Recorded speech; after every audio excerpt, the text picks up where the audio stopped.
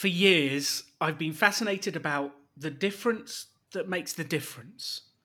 We've run the Rebel Business School for over 20,000 people now.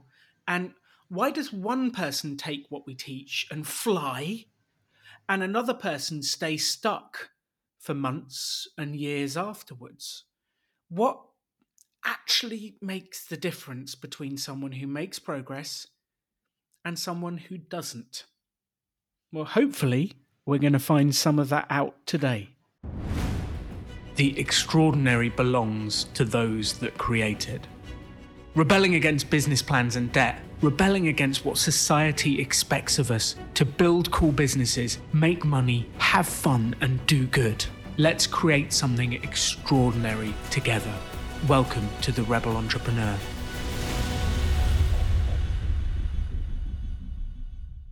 So welcome to the Rebel Entrepreneur podcast. I'm super excited to have with me Damir Bentley. Welcome to the show. Alan, thank you so much for having me. It's great to have you here, and before we get into what you do now, I'd love to know, because you said you've done the venture capital route, and you've started a business with venture capital, which is kind of the antithesis of what we talk about on this podcast. Yeah. Well, you're not going to get any disagreement from me. We were talking before the podcast about your ethos of making sure that when people are starting businesses, they realize that they can start it with no money, very little money, their sweat equity, their ability to just get out there and hustle it. I laughed and said that I had done 180 degrees the opposite for my first business, which is I went out there and raised $1.5 million in seed and Wow. angel funding. And it was a colossal mistake. Oh, no.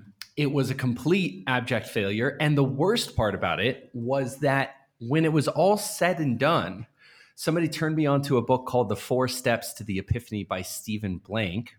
And I read that book. And as soon as I put it down, I realized that if I had read that book before I started that business, I could have saved myself all of that time and all of that money, because I would have known that nobody wanted what I was trying to sell to the world.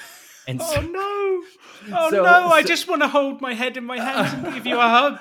I know. Someone hold me, please. No, I think it was a very typical entrepreneurial journey in the sense that it hurt me really bad and taught me lessons that I couldn't have learned any other way, because I was very possessed of the Steve Jobs mentality of business, which is your Moses, going to the mountaintop and receiving the word of God and coming down to the heathens and telling them, this is what you want. Let me show you what you didn't realize that you needed. And everybody really, we're obsessed culturally by that framework.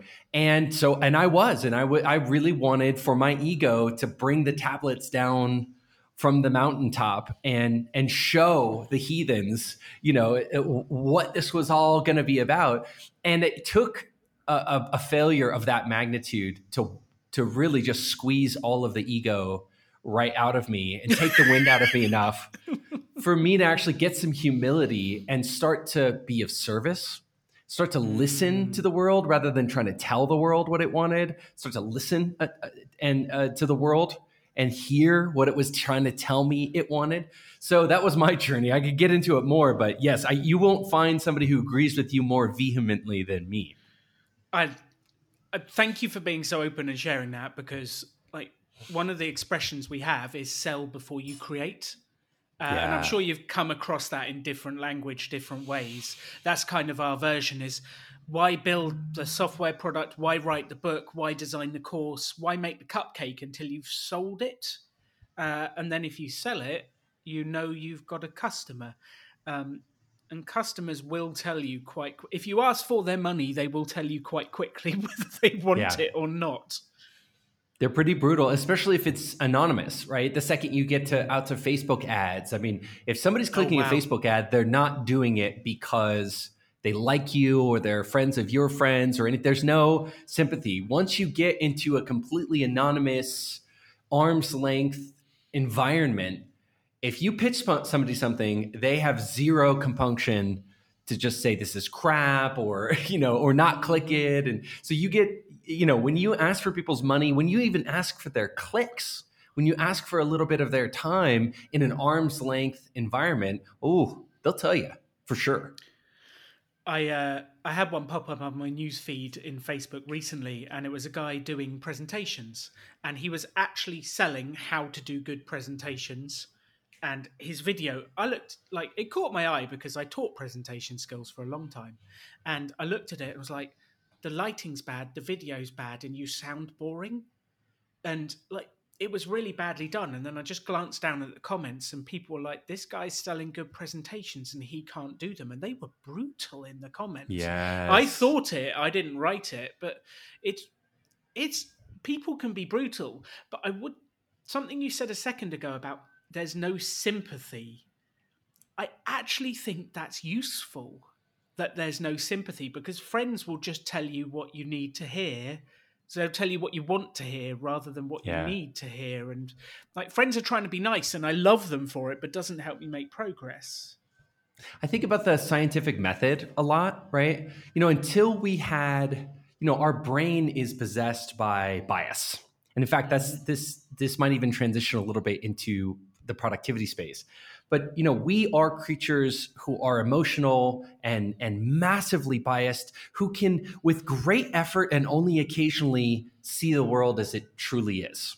And so I think about the scientific method as being a process that as simple as it seems, a process that has allowed us to navigate beyond a world of bias and fear and anxiety into a world where we can, of truly magical results, phones and scientific breakthroughs, right? I mean, the scientific method has gotten us there. And it's because it actually helps us navigate past bias and bias of all sorts, fear-based bias, greed-based bias, whatever it might be, is what keeps us from seeing our business and our idea as it really is. And what's great about getting into unsympathetic, anonymous testing grounds is that your bias gets stripped away really fast. When you put the bait in that fishing hole, the fish don't care about you at all. They only bite if they want to bite and if they're there, and they don't bite if they don't want. And you can spend an infinite amount of time in that fishing hole, and you cannot beg the fish to bite. They just don't care. You can't you can't smooth talk your way into it. You can't wish or pray your way into it. You're either fishing with bait or you're not. And I agree with you completely. Although it's brutal and we avoid it like the plague, that's really where all progress happens, because until you become a scientist with a hypothesis and you go test, and the test doesn't care about you, it just brings back the results, and you got to learn from those results and then run another test. So when people get really wrapped up emotionally, when my clients get wrapped up emotionally in their entrepreneurial journey, I just say, you're just like a cancer researcher. That's all you are. Don't get wrapped up in the emotion. You just create a test, run it. No matter what happens, you're going to learn something, create another test, run it, and trust that, yes, you don't know exactly when the result's going to come, but you know that if you run an unbiased process where you just test, learn, test, learn, test, learn, test, learn, you're going to get there eventually. You're going to discover some profound things eventually. Yeah, we call that the mini experiment. And I love the word experiment for entrepreneurship, because it kind of takes away the need for it to be successful. Because I'm just having an experiment. I'm just testing, see what happens. And you stick it out there to the world, run your mini experiment and see what happens.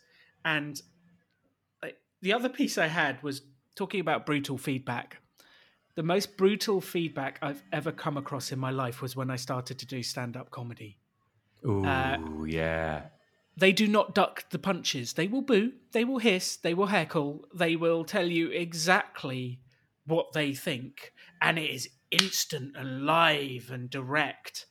But you learn, that wasn't funny, I've learned quick. Oh, that one worked. And you learn, and then you repeat, and if you watch it back on video, you know instantly you nailed it or not. It's super uncomfortable. Uncomfortable. Yes. I think the professionals have learned to sit through the uncomfortableness. Well, and just almost even look forward to that rapid improvement that you get from from honest, uninterrupted feedback. And if I may, I don't know if this transition is as seamless as I see it in my mind, but let's give it a go. Let's give it a go. So I'm a productivity coach, right? And I've been so for 10 years. And one of the things that I wrote a book about it. After 10 years of not writing a book, I finally wrote a book. And the number one topic that I chose was how to plan your week to win your week. And part of the reason I chose that is because on one hand, it is so obvious and boring. And we ran a survey of 5,000 people who manage between 5 and 50 employees, so successful people. And we asked them, what's the number one thing you need to do to win your week? Not surprising, 94% of people listed planning your week as one of the most important things you could do to win your week. Okay, everybody's probably listening right now and thinking, duh. Most obvious thing in the world. Then I followed up with that same cohort and I said, okay, in the last 4 weeks, have you planned your week?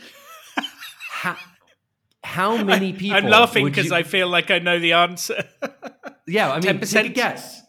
10, 15? Less than 1% No. did a proper pre-plan. Now, 6% had done some element of planning, meaning they might have reviewed their calendar, but not checked their to-do list, or they might have done this, but not that.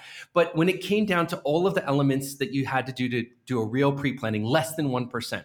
So what's interesting is I'm sort of on a mission to make this boring thing that we all know we should be doing, that none of us are doing, make it sexy. So let's see if I can do that here today. But let me make the connection. I would assert that the reason that we're not winning the week is because of that bias, the same bias that's keeping us from seeing our business the way that it actually is and taking in information and processing it in the right way, or not wanting to hear certain truths about our business. That same bias keeps us from seeing our work, our workflow, our tasks, our limitations clearly. We all suffer from time blindness, priority blindness, task blindness, right? Where our wishful thinking or our fears cloud our bias and keep us from seeing our world as it actually is, or even keep us from wanting to look at our world and see it the way that it is. So I would assert that the number one reason that people don't plan their week is they don't want to look at the reality of their circumstances and face up to it in an unbiased, clear manner. Does that make sense? Yeah, it makes complete sense, and it's fascinating. Can I add like one small piece to that? Please. My thought is that we're always looking for the sexy answer rather than doing the basics. And what you've said is the basic is planning the week sounds really boring, and it does. And then you go, well, okay, you just need to do the basics well. And I think so often we're searching for the new thing. Yeah. What's the app? What's the new fresh technique? Has somebody written a new book on a new concept? And to come all the way back and say, yeah, but let's just ask. It's almost like saying, how can I slam dunk, but I can't even dribble the ball, right? So I get it. Slam dunking is great. I'm not against slam dunking. Learn to slam dunk. But if you can't dribble the ball, you need to ask yourself, what's the utility of skipping steps here if I'm not dribbling and running the ball down the field? For the British audience, I think that's a basketball reference. Yes, but I'm not entirely sure. But it's like do the basics. And I think in the entrepreneurial world, for me, it's always, okay, have you defined the product? Have you defined the audience? And are you actually selling to them? Before you get out there and like try and raise $1.5 million or whatever it is, like, have we actually sold some stuff? Have we defined it? And I think those basics... Do we have bait? Are we fishing with bait? Are we cooking with fire? Yeah. Like, do we have something here? The only thing I would correct you on is people say, oh, planning's boring. That's why I don't want to do it. And let's just correct that. Planning is terrifying. Now, it might be a terror that sits sort of bubbling underneath the surface.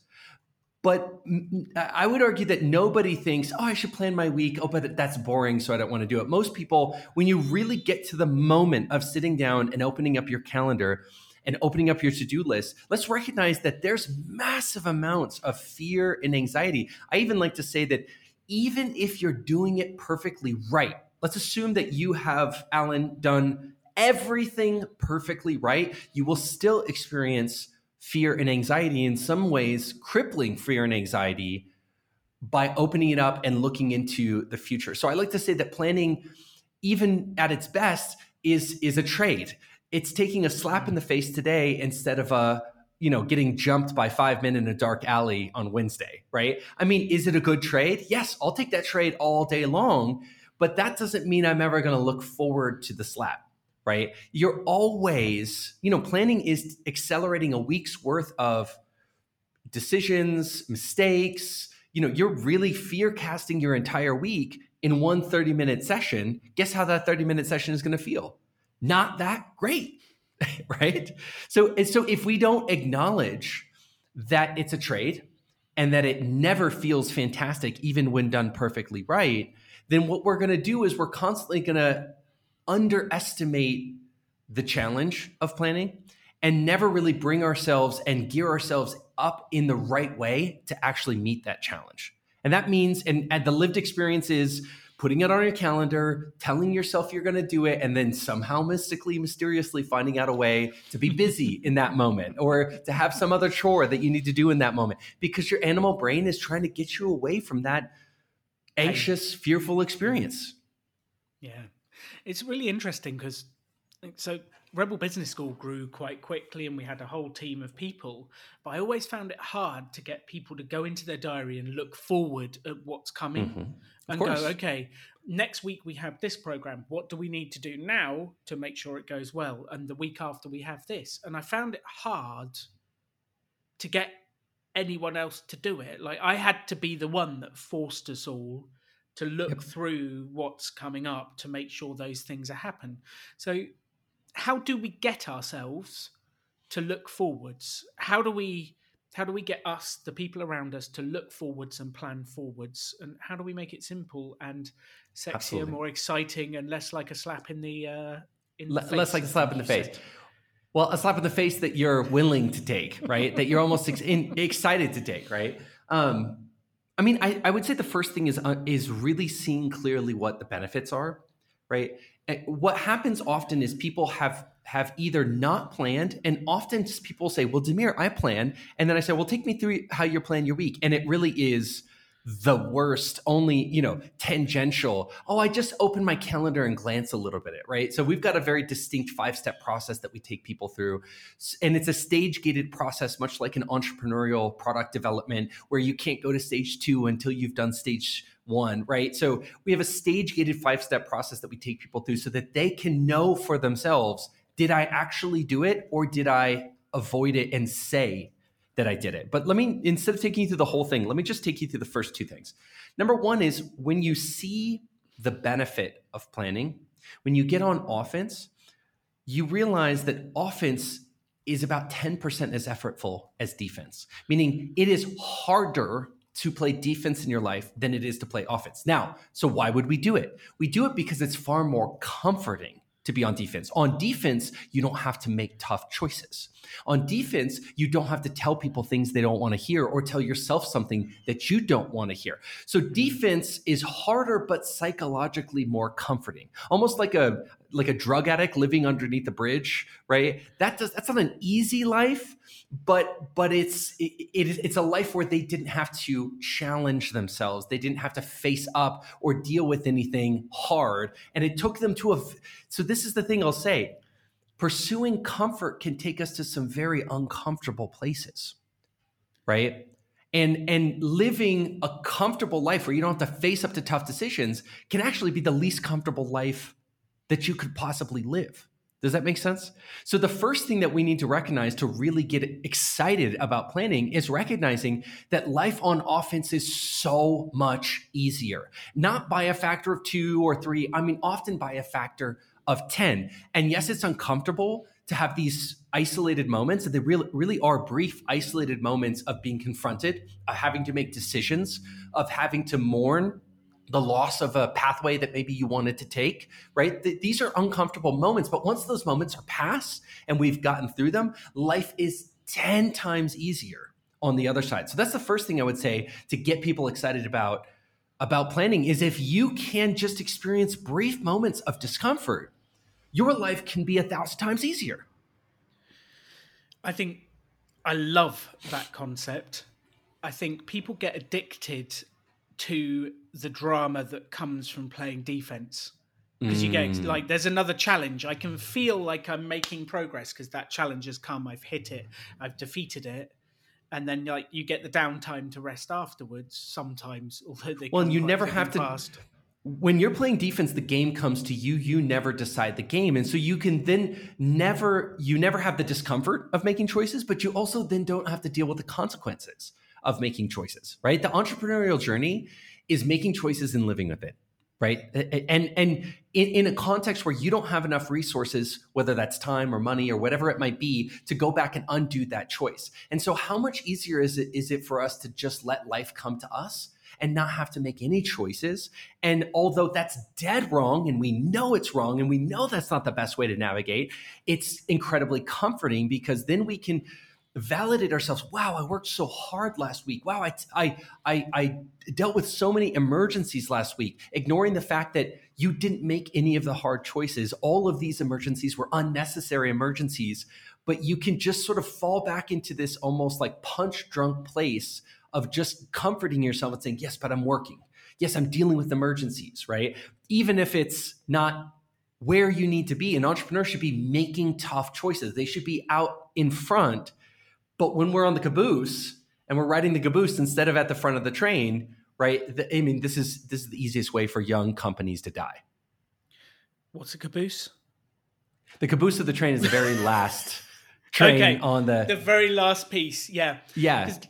If you make decisions at the front, then you never have the problems.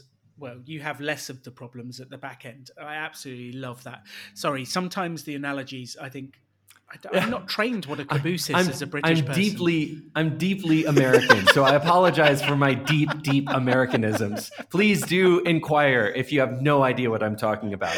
So that was the first thing. So step number 1 is get excited about your life being easier, because it will be if you can experience small levels of discomfort. I actually have this thing of like your success in life is directly correlated to the number of uncomfortable moments you can go through. And I don't think people tackle uncomfortable moments. They run away from them. But also, Lewis Howes, I was talking with Lewis Howes once, and he said, we're getting allergic to discomfort in this society, right? We experience so much comfort that we think that's going to make us happier and happier. But the less discomfort we expose ourselves to, the more that when we do experience sometimes even mild bits of discomfort, we find ourselves allergic and unable to tolerate them. So let me just ask you, let's imagine like stubbing your toe, right? Let's talk about if 10 out of 10 is stubbing your toe to the point where you think it's broken, right? Where would planning your week sit? Probably somewhere down around a 2 or a 3. I mean, it's not. If you asked me whether I would want to break my toe, stubbing it on something, or sit down and do a planning session, I mean, I'd be like, well, fine, I'll do a planning session. I'll do the planning session. When we put it relative to real pain, we recognize that this is mild discomfort, right? Now, if not compared to real discomfort, we often pump it up as if it's something worse than it really is. But let's be honest, this is very mildly uncomfortable and makes your life maximally successful. So it's a trade that we should all be willing to take. Does that make sense? It makes complete sense to me. And I've been quite amused. The last time I was in the United States, I went on a bit of a rant with my wife because people's trainers at the bottom, sneakers. You sneak around in America, don't you? Yeah, sneakers. Yeah. The sneakers have got thicker and thicker and thicker, and it's like padding against the world. The suspension on the cars has got thicker and thicker, and it's like we don't want any padding and we don't want to feel anything. The beds have got thicker and thicker and thicker, and it's like we don't want to feel anything in our lives anymore. We don't want that feeling, and yet that feeling is the feedback from the world that actually helps us to navigate to where we want to be. And I just think we're protecting ourselves in padded bubbles from what's really going on in life. Yeah, and it's just to go revisit what Lewis told me. Lewis said the reason he likes to start the day with some pain, some discomfort, every single day, whether it's a cold shower or it's a hard workout, he said, I want to inure myself to feeling small bits of pain so that when I'm confronted by uncomfortable situations, I have the ability to face it without running away or making as if it's harder than it really is. So that's number one. I would say number two is to recognize that whenever something is uncomfortable for us, our animal brain kicks in to try to move us away, right? So our animal brain, this is highly oversimplified, but it really is there to move us away from pain and towards pleasure. And so when you consistently put yourself in something painful, just know that you're really setting a timer. It's really a countdown timer to when your animal brain wants to get you away from that thing. And that's why I no longer believe in things that are hard but don't create positive benefits in the mid and long term, right? And what I mean by that is going to the gym is really hard, but the truth is in very short order, you feel good about yourself. Either just feeling good about yourself that you had it done in the first place, like, oh, I did a gym session, but in short order, you're also feeling better about yourself, right? Like, and in the sort of medium to long term, you actually find yourself craving a gym session. So although the gym is hard, there is a point at which the cycle kicks in and your animal brain doesn't have to resist it anymore. It actually craves it, right? Mm-hmm. And I would suggest that you want to do the same thing with your planning.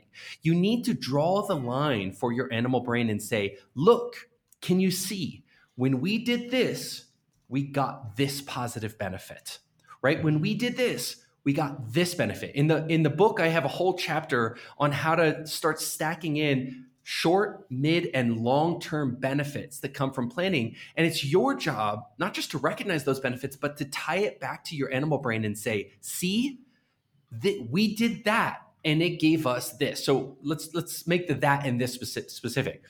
Do you see that we sat down and we faced our week and we dealt with the fear and anxiety of facing our week and making the hard choices? But now this week, this big thing happened and we were ready for it and we handled it masterfully.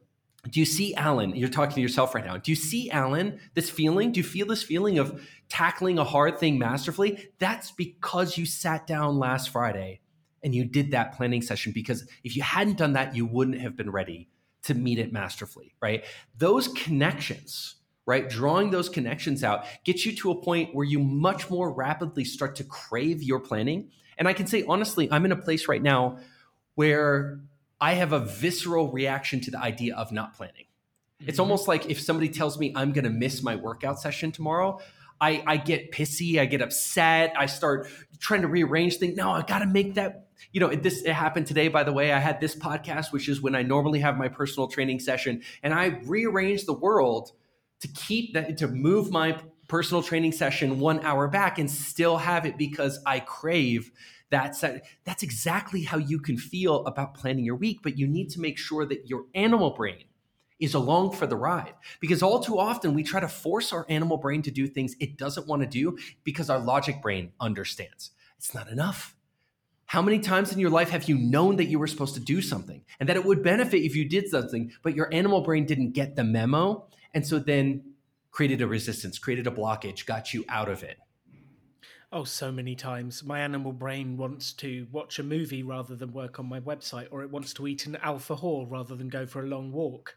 Like, my animal brain, it does not look after me most of the time. It does in the moment sometimes because it avoids like a pain or something going wrong. Yeah. In general, it does not have my long-term interests at heart. I'm not sure if my animal brain actually understands tomorrow, let alone this evening. I mean, if you want to test this, if you want to test, can my animal brain understand this?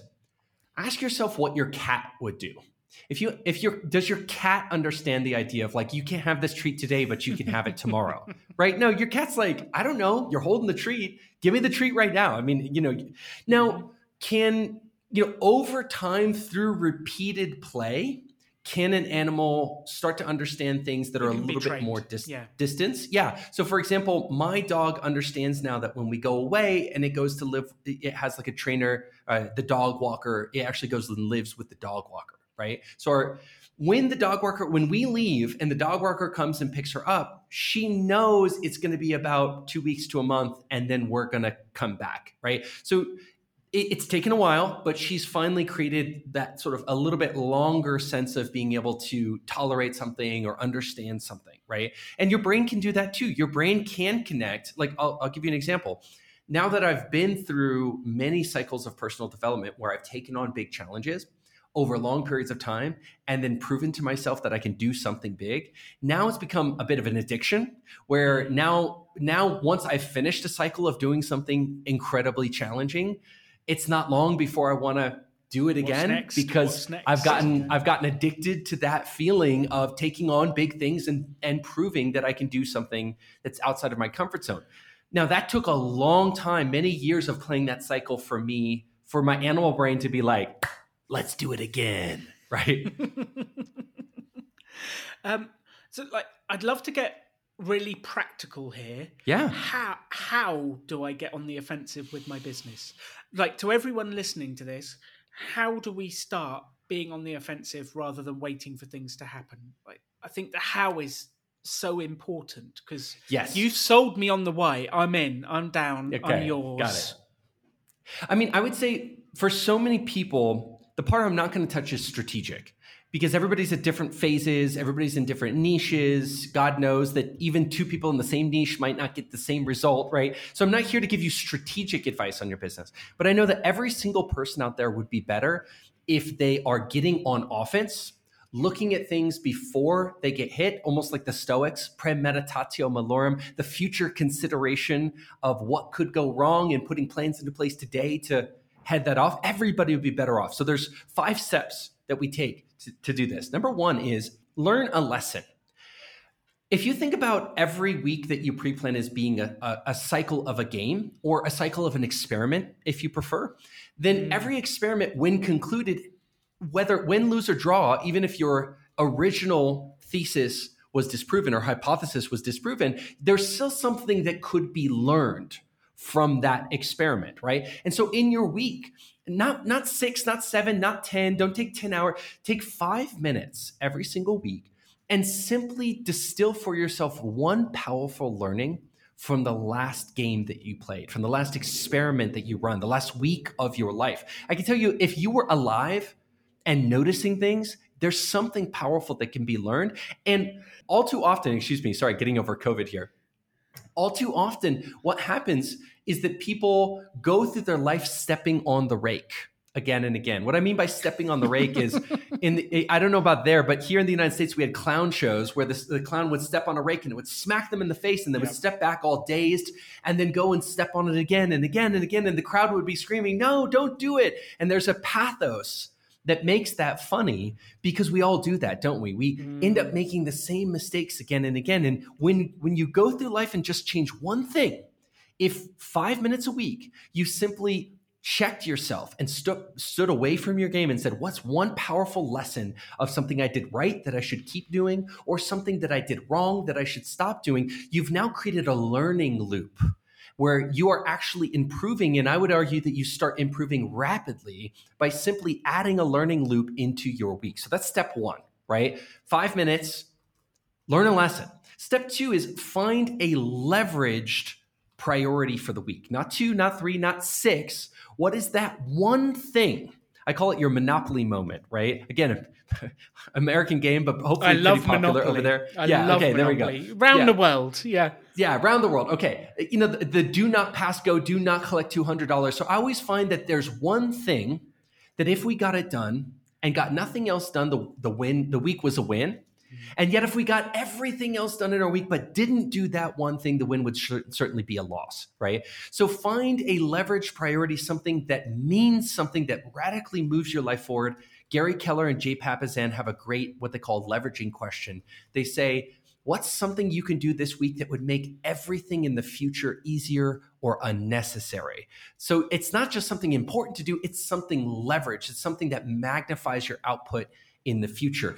And just make it your mission this week to do that one thing. So in our company, we call that the champagne moment, meaning we win if we get that thing done, even if everything else goes to crap, even if everything else crumbles. If we can get that champagne moment done, we've not only accomplished something, but we've made the future accomplishment of things easier. Does that make sense? Yes. Awesome. So that's step number 2. Step number 3 is, and this is where people think they're doing it right, but they are really not doing it right at all. Don't review your calendar, interrogate your calendar. Ooh. Don't review your calendar, interrogate your calendar. Review seems like checking movie times, doesn't it? Oh, look, it's at 4 and 5. It's about right. Yeah. Okay. An interrogation is more like, one of those procedural shows where the lawyer is interrogating the witness and the witness is sweating and doesn't want to admit it. But through the intricacy of a powerful interrogation, the witness slips up and you actually find a key important piece of information.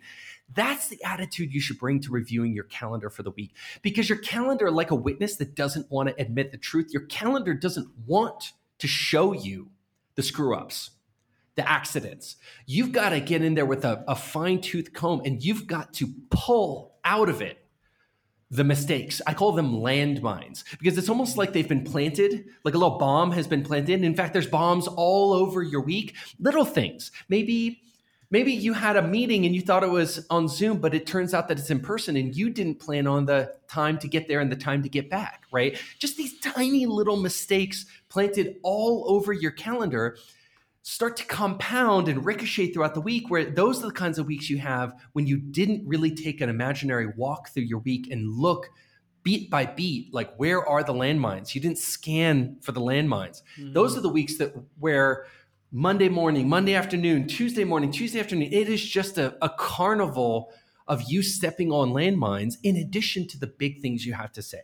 Now, let me make a correction here. A lot of people will say, Damir, are you asserting that I can find every single problem that's going to hit me? No. You will still, even after a careful interrogation of your calendar, new stuff will still come up. But let me ask you, would you rather deal just with the big stuff or with the big stuff and 1,000 small things that you could have anticipated and avoided, right? So my argument is that when you've cleared out as much of the landmines as you possibly can, when you've truly interrogated your calendar, all you will have to deal with next week is the big things that you truly could not have anticipated, not that and a million other things that you could have seen, the unforced errors. So that's step number 3, interrogate your calendar. Step number 4 is you've got to ruthlessly, and I use that word intentionally, ruthlessly triage your task lists. So, I love the triage method as defined by the Napoleonic doctors, where they recognize that there weren't enough doctors to treat all the patients and there's not enough you to handle all your tasks. And so the same way that what they did was they created the triage method to do the most good with the limited resources that they had. So they divided their patients into 3 categories: the people that would live even if they didn't do anything to help them, the people that would die even if they didn't do anything to help them, and the people that would be the most benefited from some help, right? And similarly, you need to look at your task list and say, how do I divide it into categories and spread my limited resources to do the most good? And I'll tell you what, this is where it takes some real guts, because at the end of the day, the doctors want to help every patient. And there is something satisfying about every patient coming in trying to help them. But these doctors recognize that in trying to serve every patient, more people were dying overall. And there's something brutal, but also optimal about saying, hey, I'm not going to be able to treat every patient. How do I spread my thin resources across all of these patients to do the most good? And that's exactly what you need to do in your task. And it feels pretty much the same as it would feel like a doctor turning away a patient. I mean, if you think a doctor looks at a patient and says, they're going to have to die, I can't help that person, right? If you think they feel good about that, you're crazy. That probably rips them apart inside, but it's justified ethically because they know that they can't help that patient, and by conserving their resources, they can do more good overall. So I would say get the courage to say no to some things and let some patients die or let some tasks die. So that's the ruthless that I talk about, so that you can actually spread your resources further and do the most good. And that is the number one thing that most of us are avoiding because it doesn't feel comfortable. That's the decision I was talking about. Those decisions that you don't want to make because it's confronting, because it makes you feel bad about yourself, because it's uncomfortable. And so you don't make them, but then you pay the consequences later. And then the final thing, and I'll just shut up, marry the two together. So if you've interrogated your calendar, ruthlessly triage your task list, now you have to calendarize your task list. That means every single thing that you think you're going to do, it needs to go in the calendar and get a time to do it. This is when your plan becomes a plan. And if you don't calendarize your task list, you've done a lot of preparing to plan, but you don't have a plan. Does that make sense? Like setting a priority, looking at your calendar, reviewing, ruthlessly triaging your task list. Those are all great things, but they're great things in preparation to creating a plan. The moment your plan becomes a plan is when you take a task and you put it on your calendar and say, that's the time and place when that thing gets done. And that's it, my friend. Those are the 5 steps. I'll just review really quickly. Learn a lesson every single week to create a learning loop.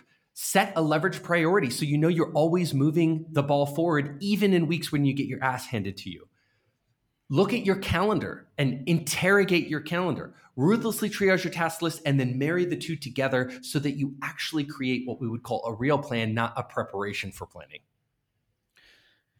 The one thing I'd love you just to give me a tiny bit more on is the final one of putting it in the calendar. Everything inside me says I don't want to do that. Yes, it feels like overkill. I don't want that. It feels like overkill. And yes.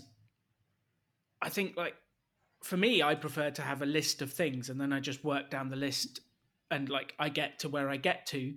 Help me to understand more about the benefit of that and why I should do it. Your life is like a rare truffle salesman, right? So like, let's imagine that you sell truffles, right? And the reason I use truffles is they're extremely rare, highly perishable, extremely expensive, right? Non-replaceable. You can't just grow more truffles. There's sort of a fixed amount of truffles they're going to grow. And so in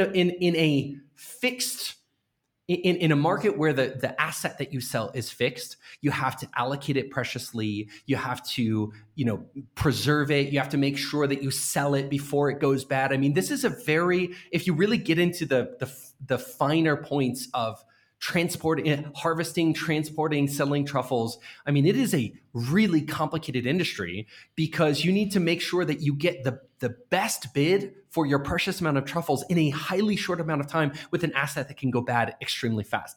And that's virtually identical to how you work in your life. Your company, right? Your business is selling your time. The problem with your time is if you don't use it well and it goes away, guess what? It perished. You can't go back and get the time you didn't use well last week and then resell it this week. Once it's gone forever, right? So in a world where you're dealing with a fixed finite resource like the 168 hours you have, you really need to bring a completely different attitude. Instead of thinking, just use the time up I have and I'll get some more time. You really want to think, I've got 168 hours. Let's make the most of it. Let's get the biggest impact that we can possibly get. So believe me, I used to be that person who, if you showed me a full calendar, I would run the other way because I wanted freedom. I wanted flexibility. And all of the things that I thought I wanted by living my life in an unstructured way, I now have by taking radical ownership of my time, right? So freedom, flexibility, got it. Check, right? Operating powerfully, having hobbies, being a great dad, working less than 27 hours a week. I mean, everything I thought I wanted and I thought I was preserving by running away from setting a plan, I actually have now by taking radical ownership of my time. So although I might not convince you in this moment, I would like to plant a seed that hopefully becomes a brain worm. Please do. What if everything you think you want is actually a result of going to the last place that you would ever imagine? Right? What if the flexibility? What if the operating powerfully? What if the schedule even, right? So for example, a lot of people laugh at me because I have scheduled in my week, I have time to just sit on the couch and listen to albums. It's one of my favorite things to do. It's the epitome of time freedom. If you could sit and just listen to an album with your headphones staring at the ceiling, that is somebody who has massive time freedom. I only have that time freedom because I am so powerfully in control of my 168 hours. So I just want to be really clear for people who feel like calendarizing is too much. I would ask you, what if it's just enough? What if that is the starting block that you're never quite getting onto? And I would just say, don't believe me, take the Pepsi challenge. You go to winningtheweek.com. We have a whole training that covers everything that I just said right here. It's totally free. So winningtheweek.com, free training, covers everything in depth that we just covered here, shows you how to plan your week in less than 30 minutes. Do it for 1 or 2 weeks, and then tell me if you didn't have the best, freest, most flexible week that you were thinking you might have had by avoiding planning, but you actually get it by embracing. It's really interesting how the universe works. It's normally the thing you least want to do delivers the result you most want, which I hate and love. But it's really fascinating how the universe works. Damir, your energy is infectious. Your drive is infectious. And I really appreciate you coming on the show, sharing your ideas with everyone. I really appreciate it. If people want to find out more about you, is winningtheweek.com the best place to go? Yeah, go to winningtheweek.com. We're writing a book of the same title on the same topic. But for those of you who don't want to wait for the book, it's coming out on July the 12th. You can actually go to winningtheweek.com right now, pre-sign up for the book, and we have an hour-long training that covers the basics of how to plan your week in less than 30 minutes. Amazing. Thank you so much. It's been a pleasure having you on the show.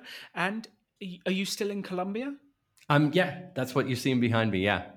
I love it. We were there for 2 months in Bogota recently. Love Colombia. Enjoy Colombia. Enjoy the coffee. And I will. Don't have too many bandeja paises. Thank you, Alan. It's a pleasure. Well, that was a fascinating episode, and Damir has a huge amount of energy. I think my biggest takeaway from that episode is, in his words, getting on the offensive. I think that's something we just don't do in business and in life enough. We wait until the last minute to deal with the things before they happen, rather than tackling them way, way, way ahead of they're actually going to happen. And we travel to Argentina tomorrow. We're in Uruguay at the moment, and you have a form to fill in. We need to think about the money. Argentina has a black market for dollars, so you get a far better exchange rate if you take cash.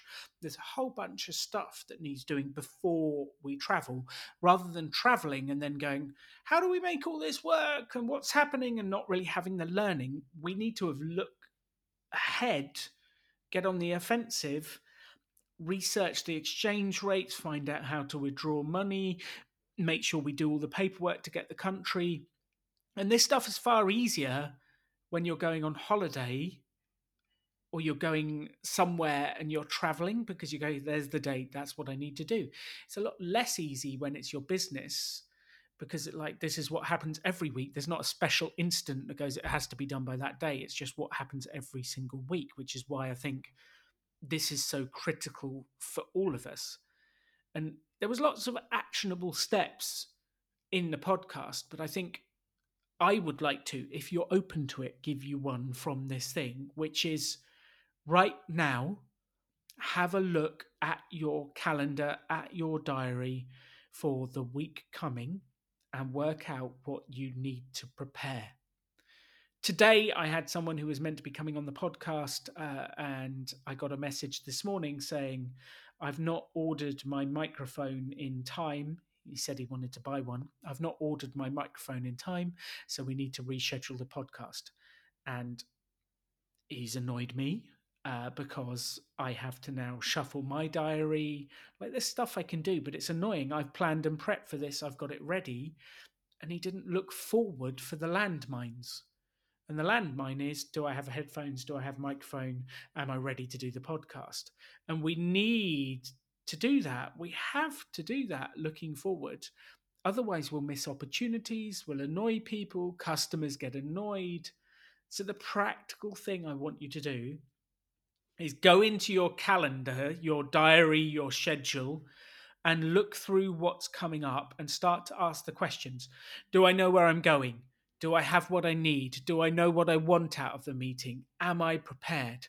Because the more prepared you get, the better and stronger you get at this stuff of dealing with this stuff up front. Even asking, do I actually want to do this meeting? Is it a valuable use of my time? The stronger and better you get at it, the easier your week comes when you actually get to it. So there is your challenge from the podcast. Look through that calendar, look at what's coming up, work out what you want, if you've got what you need, whether you need to do it, which is the most important task, and prepare for the week coming. Because if you can get on the offense, life just becomes easier when you get to actually doing the tasks. Have an awesome week. Thank you for listening to The Rebel Entrepreneur. Please, if you get a chance, share some of your favorite episodes with your friends. I create this podcast to help people, so please help me to help more people. I would really appreciate that. It makes a huge difference. And if you found the podcast fun, you have feedback, you can find a contact form on alandonegan.com and let me know what you think.